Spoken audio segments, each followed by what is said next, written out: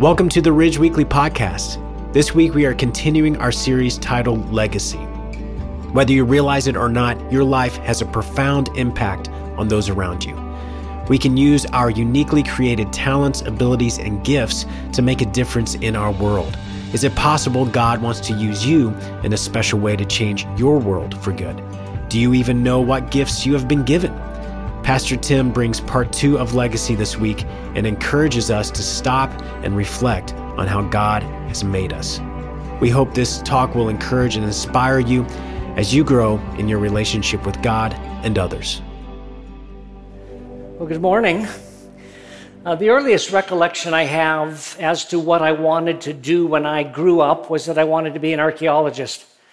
I just love this idea of finding these historic, ancient treasures buried here or there. You know, you'd watch movies like Indiana Jones and it just seems so exciting, so much fun. You know, I just wanted to be part of that and discover things that have been just hidden for thousands of years.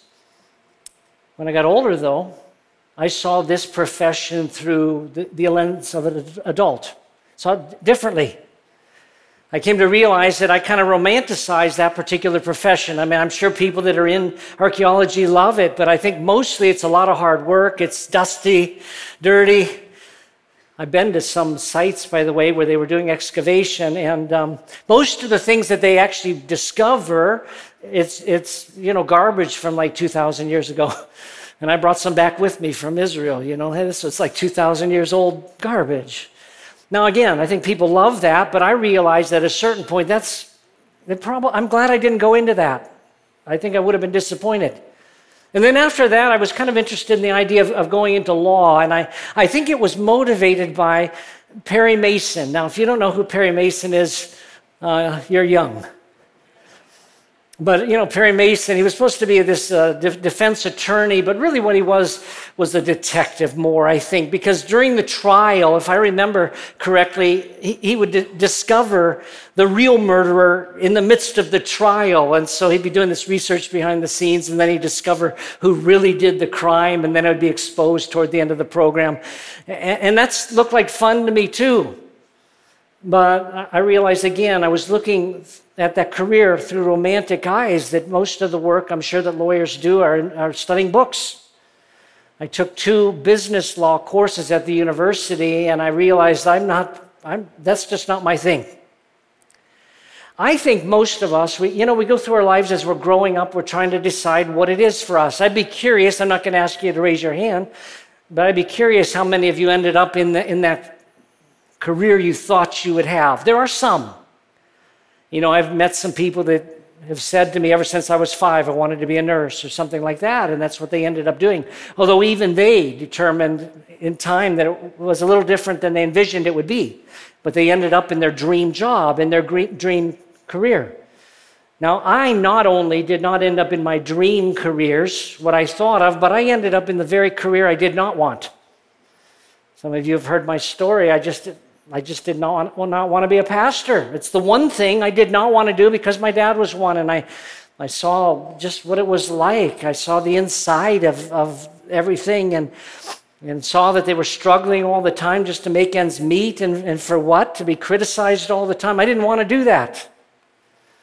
And yet, here I am. And yet, when I was in high school, after I graduated from high school, I ended up going to Bible college.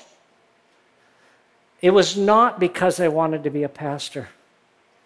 My motive for going to Bible college was not honorable. It was not like I felt this great calling and I'm going to go study the Word of God. It was not like that at all. Really, I went to Bible college, I think, for 3 main reasons. Number one, I went to the same school my parents went to. Both my mom and my dad graduated from the same Bible college I went to. And at the time, we lived in the Chicago area, and the school was in downtown Chicago, and so it just became the thing to do. They didn't put undue pressure, but things leaned that direction. Well, go to Bible college, and that's what I ended up doing. Second, at this particular school, they didn't charge tuition. And I don't think they do now either. You had to pay room and board, but there was no tuition. It was like a scholarship just to get accepted, and so it was cheap. I like to say for spiritual reasons, but honestly, it was the cheap way to go. But the third reason I think I went is because I had not done any work at determining what I should be doing. I had not stopped to reflect on how God had made me and maybe what God wants for my life, what I'm good at, what I'm not good at. I had not done any of that work. And so what basically happened is I graduated from high school and I drifted into Bible college, and that's how I ended up there. It's really not a very spiritual reason to get into ministry, but I love the fact that God is sovereign. I love the fact that God has a way to get us where He wants us to be. And in time, God did steer me in this direction to the point where I became confident, yes, this was my calling. This is where God wanted me to be. But it took a while to get to that place, to realize that the very thing I didn't think I would want to do was the very thing God wanted me to do and something that I could actually enjoy doing.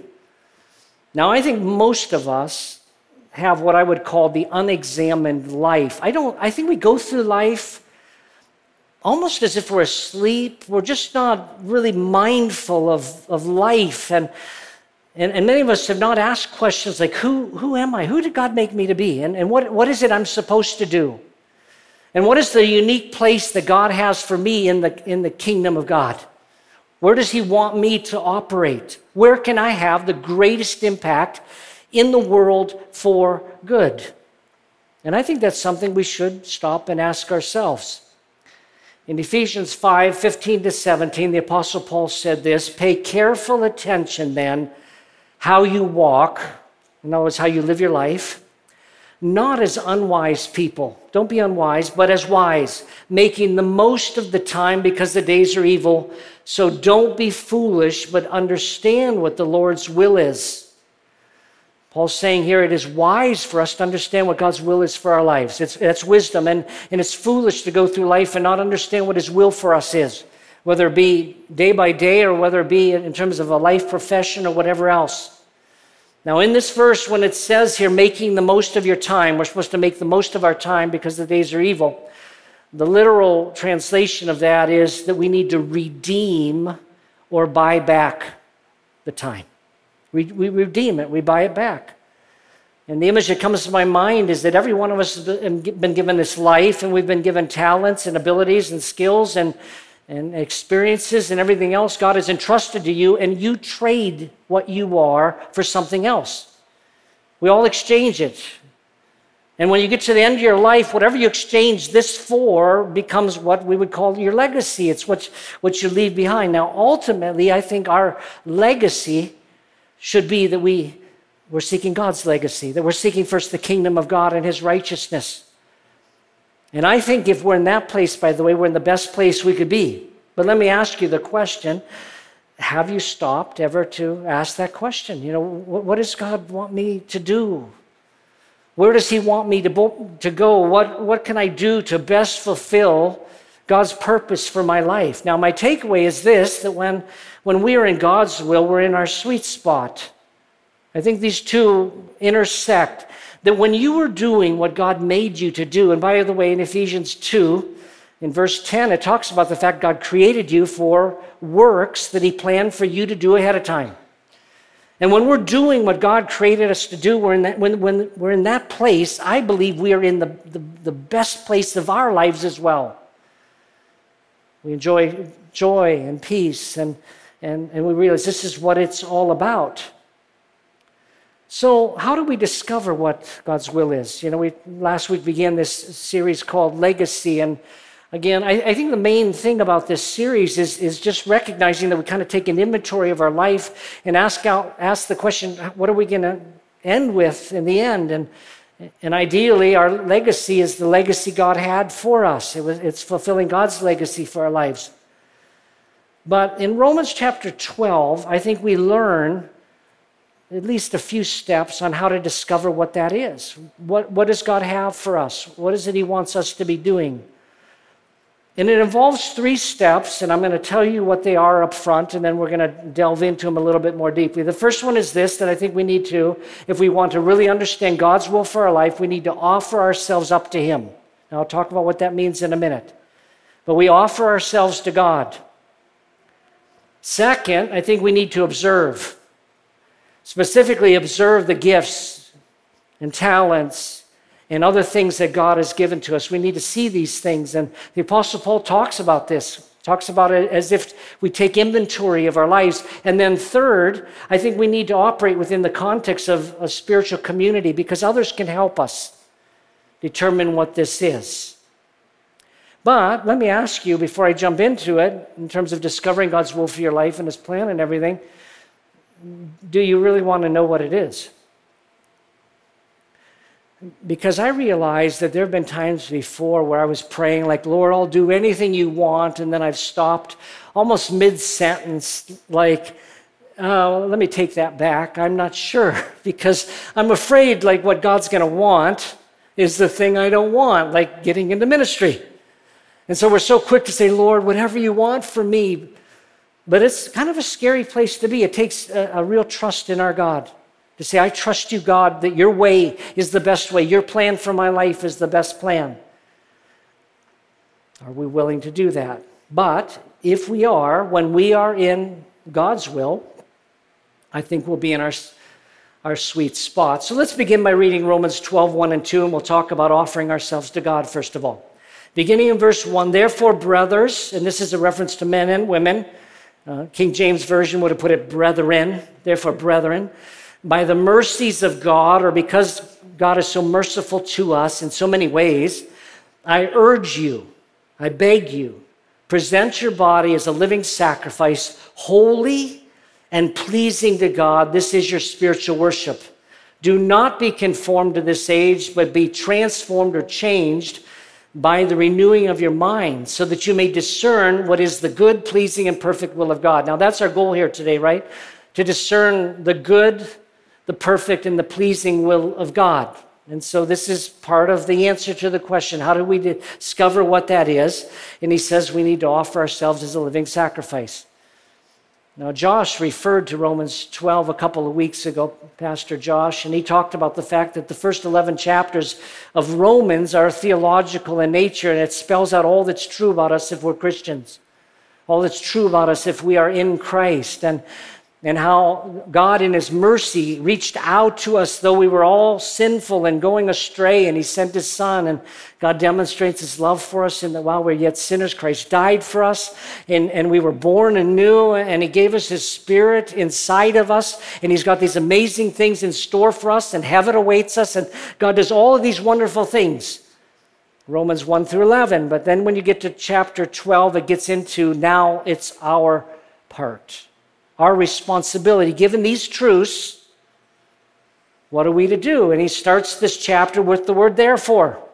And I mentioned a few weeks ago, when you see therefore in the Bible, you ask, what's it there for?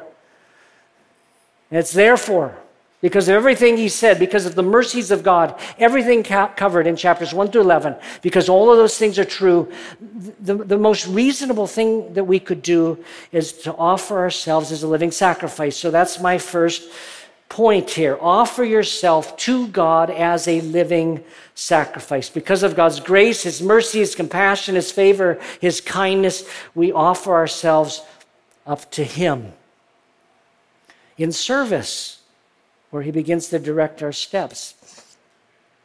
Now, when this happens, I believe God begins to lead us in new ways. Now, let me take a little side, get off the course just a little bit here. A lot of people are, asking about this question about what's happening at Asbury Seminary, and now it's at Cedarville, and it's happening all over the place, and this revival that started when just like a worship service that never ended, and it's been continuing for days and days and days, and it's still going on as we speak. And a lot of people are asking the question, what do we do with this? I know a lot of people that are down there because they're posting their videos and comments on their feed in Facebook. So I'm following all these people that I know. I found it interesting that in most cases, the impression that people have about what's happening is the impression I would have predicted that those individuals would have had. I just find that's interesting because I think sometimes we go down and say, I'm really, open to what's happening here, but I just had noted that ones that I suspected would be critical, because that's what they are, would be critical, and they were. And those that are really open to certain things were kind of open to these things. I think that a few lessons out of this thing, and you'll see how it relates in a second here, but number one, we need to be slow to criticize. None of us are down there, but we need to be slow to criticize. In the New Testament, we're specifically told, don't quench the Spirit. If the Spirit is doing something, don't you be the one to pour water on it. Don't you quench the Spirit. And so God may be doing something, and we let God do what He's going to do. Of course, He's going to do it anyway. He's going to do it anyway. Number two, just an observation about it, in terms of just having discernment as Christians, that the majority of the people that I know are making this argument that this is of God because it's not human-led. They're just observing that people aren't continuing this on. People aren't going up there stirring it up or anything. It's just happening. And that may very well be the case, but that doesn't necessarily mean it's of God either, just in terms of discernment, because people get swept into things. People might go down there just to say, I want to be part of the next best thing, and you get swept into it. But I don't think, again, we better criticize what God might be doing there. The third thing, and this is really important, is that God can do this anywhere. And what I have observed in Scripture is that oftentimes what God does is He does something in a particular place to shine a light on what He's doing, and it causes everyone else to look. Israel in the Old Testament, that's what it was. It was a big object lesson for the entire world so people would find the true and living God. And so God does operate in this way sometimes, and He finds a place and He does something remarkable, but it doesn't mean you have to be there for that to happen. And you can be alone. And this past week, I was able to spend a couple days at my cabin, and I was enjoying the Lord as much as anyone else was probably on the planet, because God's everywhere. He's not limited to a campus as if you have to go there to experience Him. All of us can experience this. But this leads me to the final point I want to make, and where it relates to what we're talking about. My observation is that oftentimes these things, if they're true revivals, lead to repentance as one of the main signs, where people start dealing with sin in their lives. And this was one of the clues to me that maybe this was really of God, because students were going up in front of their peers and confessing secret things in their lives and getting things right because they wanted to offer themselves up to God as a living sacrifice, holy and acceptable. And they were open to what God might want to be doing in and through them. And this is where things then begin to be released, where God begins to use His people in special ways. Now, Paul in this passage says you offer yourself up to God, and I'm going to talk a little bit more about that in a minute. But then in verse 2, he says, don't be conformed to this age, but be transformed or changed by the renewing of your mind, so that you may discern what is good, pleasing, and perfect will of God. This word transformed is the Greek word for metamorphosis. It's the exact same word that's used for a caterpillar that turns into a butterfly. And so this is part of the secret, and you've got to take verses 1 and 2 together. If you want to offer yourself up to God as a living and holy sacrifice, part of it is don't get contaminated by this world, but be changed or transformed, become like a butterfly in such a dramatic transformation by renewing your mind. And I think the Spirit does that. I think you renew your mind through what's taught in the pages of the Bible and not what the society is saying is true. This is part of how we'll stay holy. Instead of listening to what our culture says, we say, I'm going to listen to what God says, but it can change us dramatically. That word metamorphosis is the same word that's used to describe Jesus' transfiguration on the mountain. And God wants to be changing us. And so when you put these two together, you get a little bit of a different picture. There's no doubt in my mind that Paul is clearly referring to the Old Testament sacrificial system. All of you, I'm sure, picked that up. He was talking about the fact that in the Old Testament, people would bring an offering to God and they'd present it to God, but what needed to be true about the offering that they were presenting is that it had to be without any blemishes. There's supposed to be nothing wrong with this.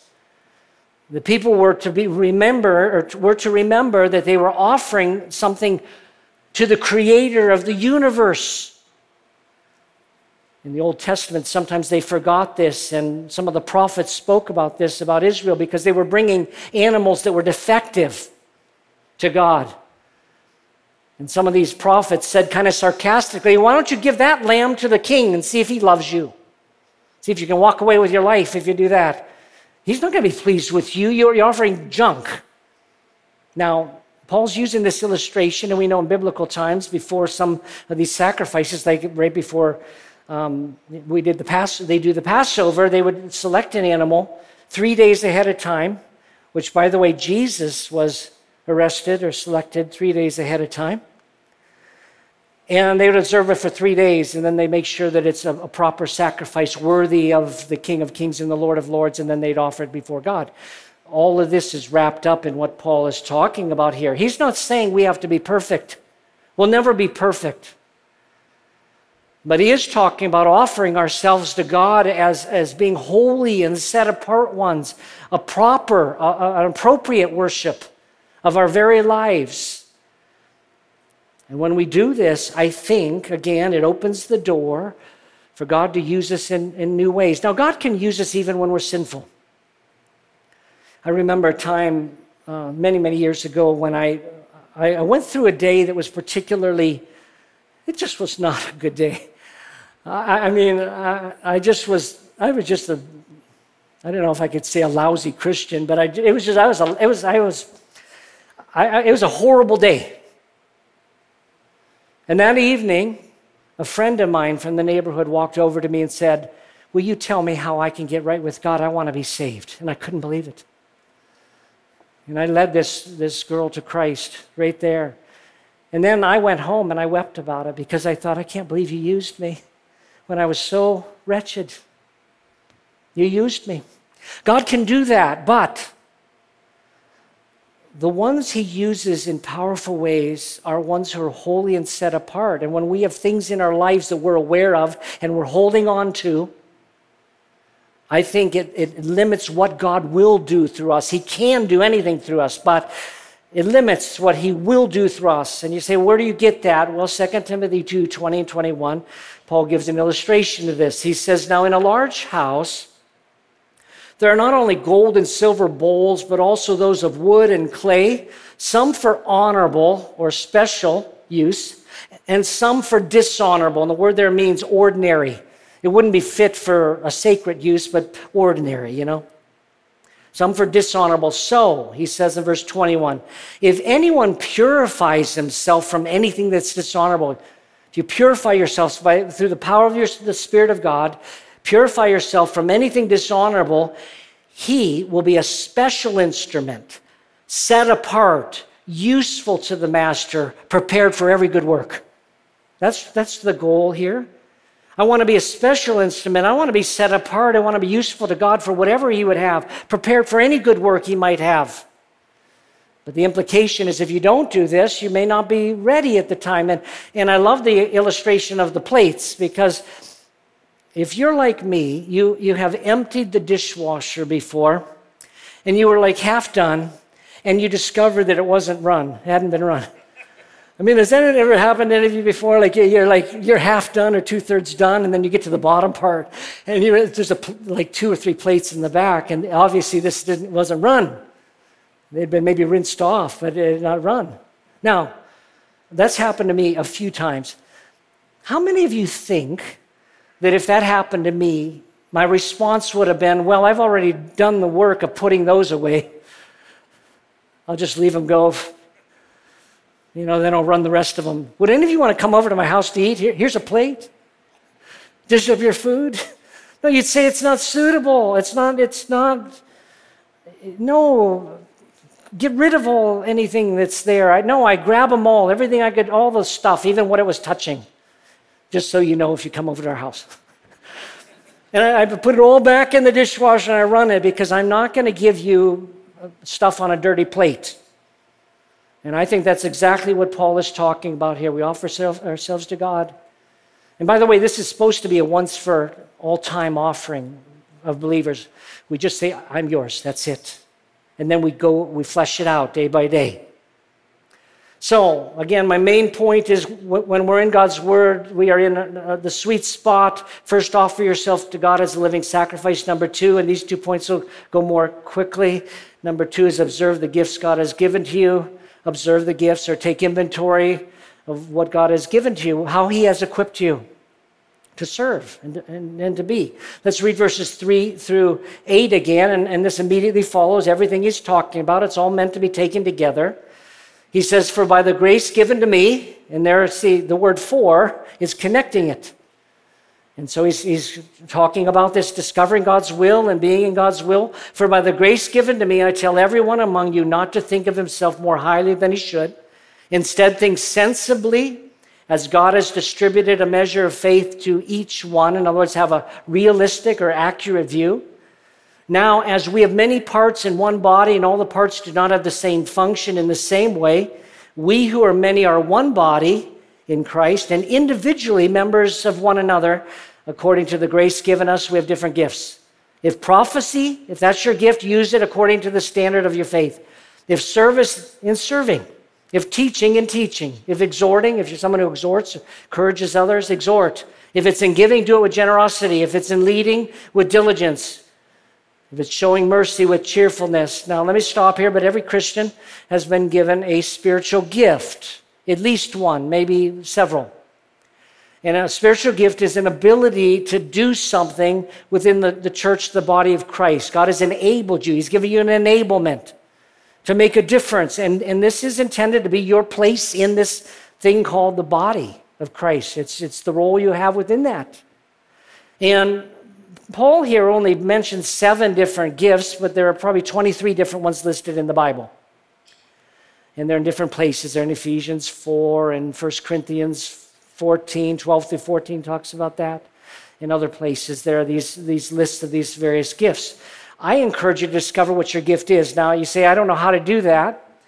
Well, you can go online actually and take spiritual gifts tests or spiritual gifts surveys. There are things you can take online that would help you. But I think the biggest test has to do with what my next point is going to be.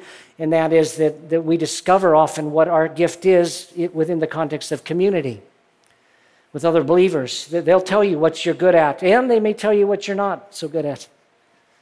Both, and that's important here. Now, in addition to this, though, in addition to these spiritual gifts that he's listed, in terms of determining our place, I think there's more involved in that than that.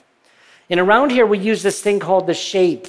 SHAPE, it comes from Rick Warren. It's an acrostic where each letter stands for something. And all of these, when you put them together, help you get a picture of who you are and how God wants to use you. And so S, for the word SHAPE, S is spiritual gift. Do you know what your gift is? H is heart. Different ones of us have a heart for different things. Some of you have a heart for children. Some of you have a heart for the poor. Some of you have a real heart for just organizational excellence. You just want things to be run well. And on and on. When I was in college, actually, I had a heart for college students, and I moved here to Morgantown because I had a heart for college students, and we started then on the campus at WU. I just had a heart for the fact we need to reach them now before they get older. But we have a heart for something. And then A in the word SHAPE is abilities. We all have different abilities. Some of you have musical abilities. Some of you are just plain strong. And that's to be used. It's not me. And some of you have abilities with computers and finances and numbers and whatever else. But we take inventory of what are your abilities. And then the P in SHAPE is personality. Some of you are suited for more introverted type things, and some of you for extroverted and other personality types. And then finally, experiences. God allows you to go through experiences that begin to pave the way to what he wants you to do. In my case, although I hated being the son of a minister, it was the best thing for my life. God used that. God used that. I look back on it now and say, God, that's brilliant. He used the very thing I hated the most to teach me how to do certain things, and that's what God does.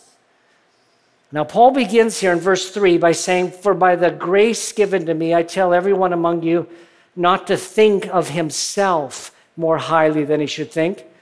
Instead, think sensibly, be sensible about it, as God has distributed a measure of faith to each one." He's saying, again, take a humble and accurate assessment of yourself. Because sometimes we want a gift or an ability that we don't have because someone else has it and we admire it, and then we wish we had it. And I've seen people go down the wrong trail that way instead of just examining, how have you made me, God? What gift do you have for me? Now, every time I read this verse, every time I read this verse, I think of one story about just having a humble, accurate view of yourself. It happened in maybe 1988. All the Christian groups on campus decided to do a talent show. And we were all cooperating together for this thing. We're going to do it in the student union, called the Mountain Lair, in the ballroom there, and we were inviting the whole school to come, so it was meant to be evangelistic and everything else. And so all these student groups came, and I showed up. I was about 2/3 the way in the back because I didn't have any talent. And so I was toward the back, or 3/4 the way in the back, and just sitting there, and hundreds of students were there. At a certain point, someone I knew, I'd call him a friend, I suppose, walked out and introduced himself as he was going to display his talent. And he wasn't part of our group. He was part of someone else's group. But he walked over after he introduced himself to the piano, and he began to play, and it was wonderful. I just didn't know he played the piano so well. I was just so thrilled with it. And then he began to sing. And to the degree that his piano playing was amazing, his singing was not. And it struck me as funny, and I didn't want to be disrespectful, but I sat there chewing my lip, doing everything I could not to laugh, because it just struck me as it was just funny. And then all of a sudden, I feel this shaking noise right next to me. My friend is shaking. I look, what's wrong with you? And I look over, and he had his face in his hands, and he was just bouncing up and down, and he was laughing. And I lost it. I had done so well until I saw that, and he had lost it, and now I lost it, and I couldn't stop. Then I was crying. My hands are down. Boy, I'm so moved by the song. No, and I literally did pray that I wouldn't see him afterwards because I didn't know what I was going to say about it. And then when he was done, he said, "And for my next number." And I literally thought, why did nobody in his world care enough to tell him, you can't sing, please don't? Now, maybe they did and he didn't listen. But I really did wonder that, because I thought this was it's not your thing. And this is where we get to my third point, and that is that we operate within the context of community. We want to offer ourselves to God as a living sacrifice. We observe the gifts God has given to us and then operate within the context of community. And Paul launches into how we're to relate to one another, beginning in verse 9.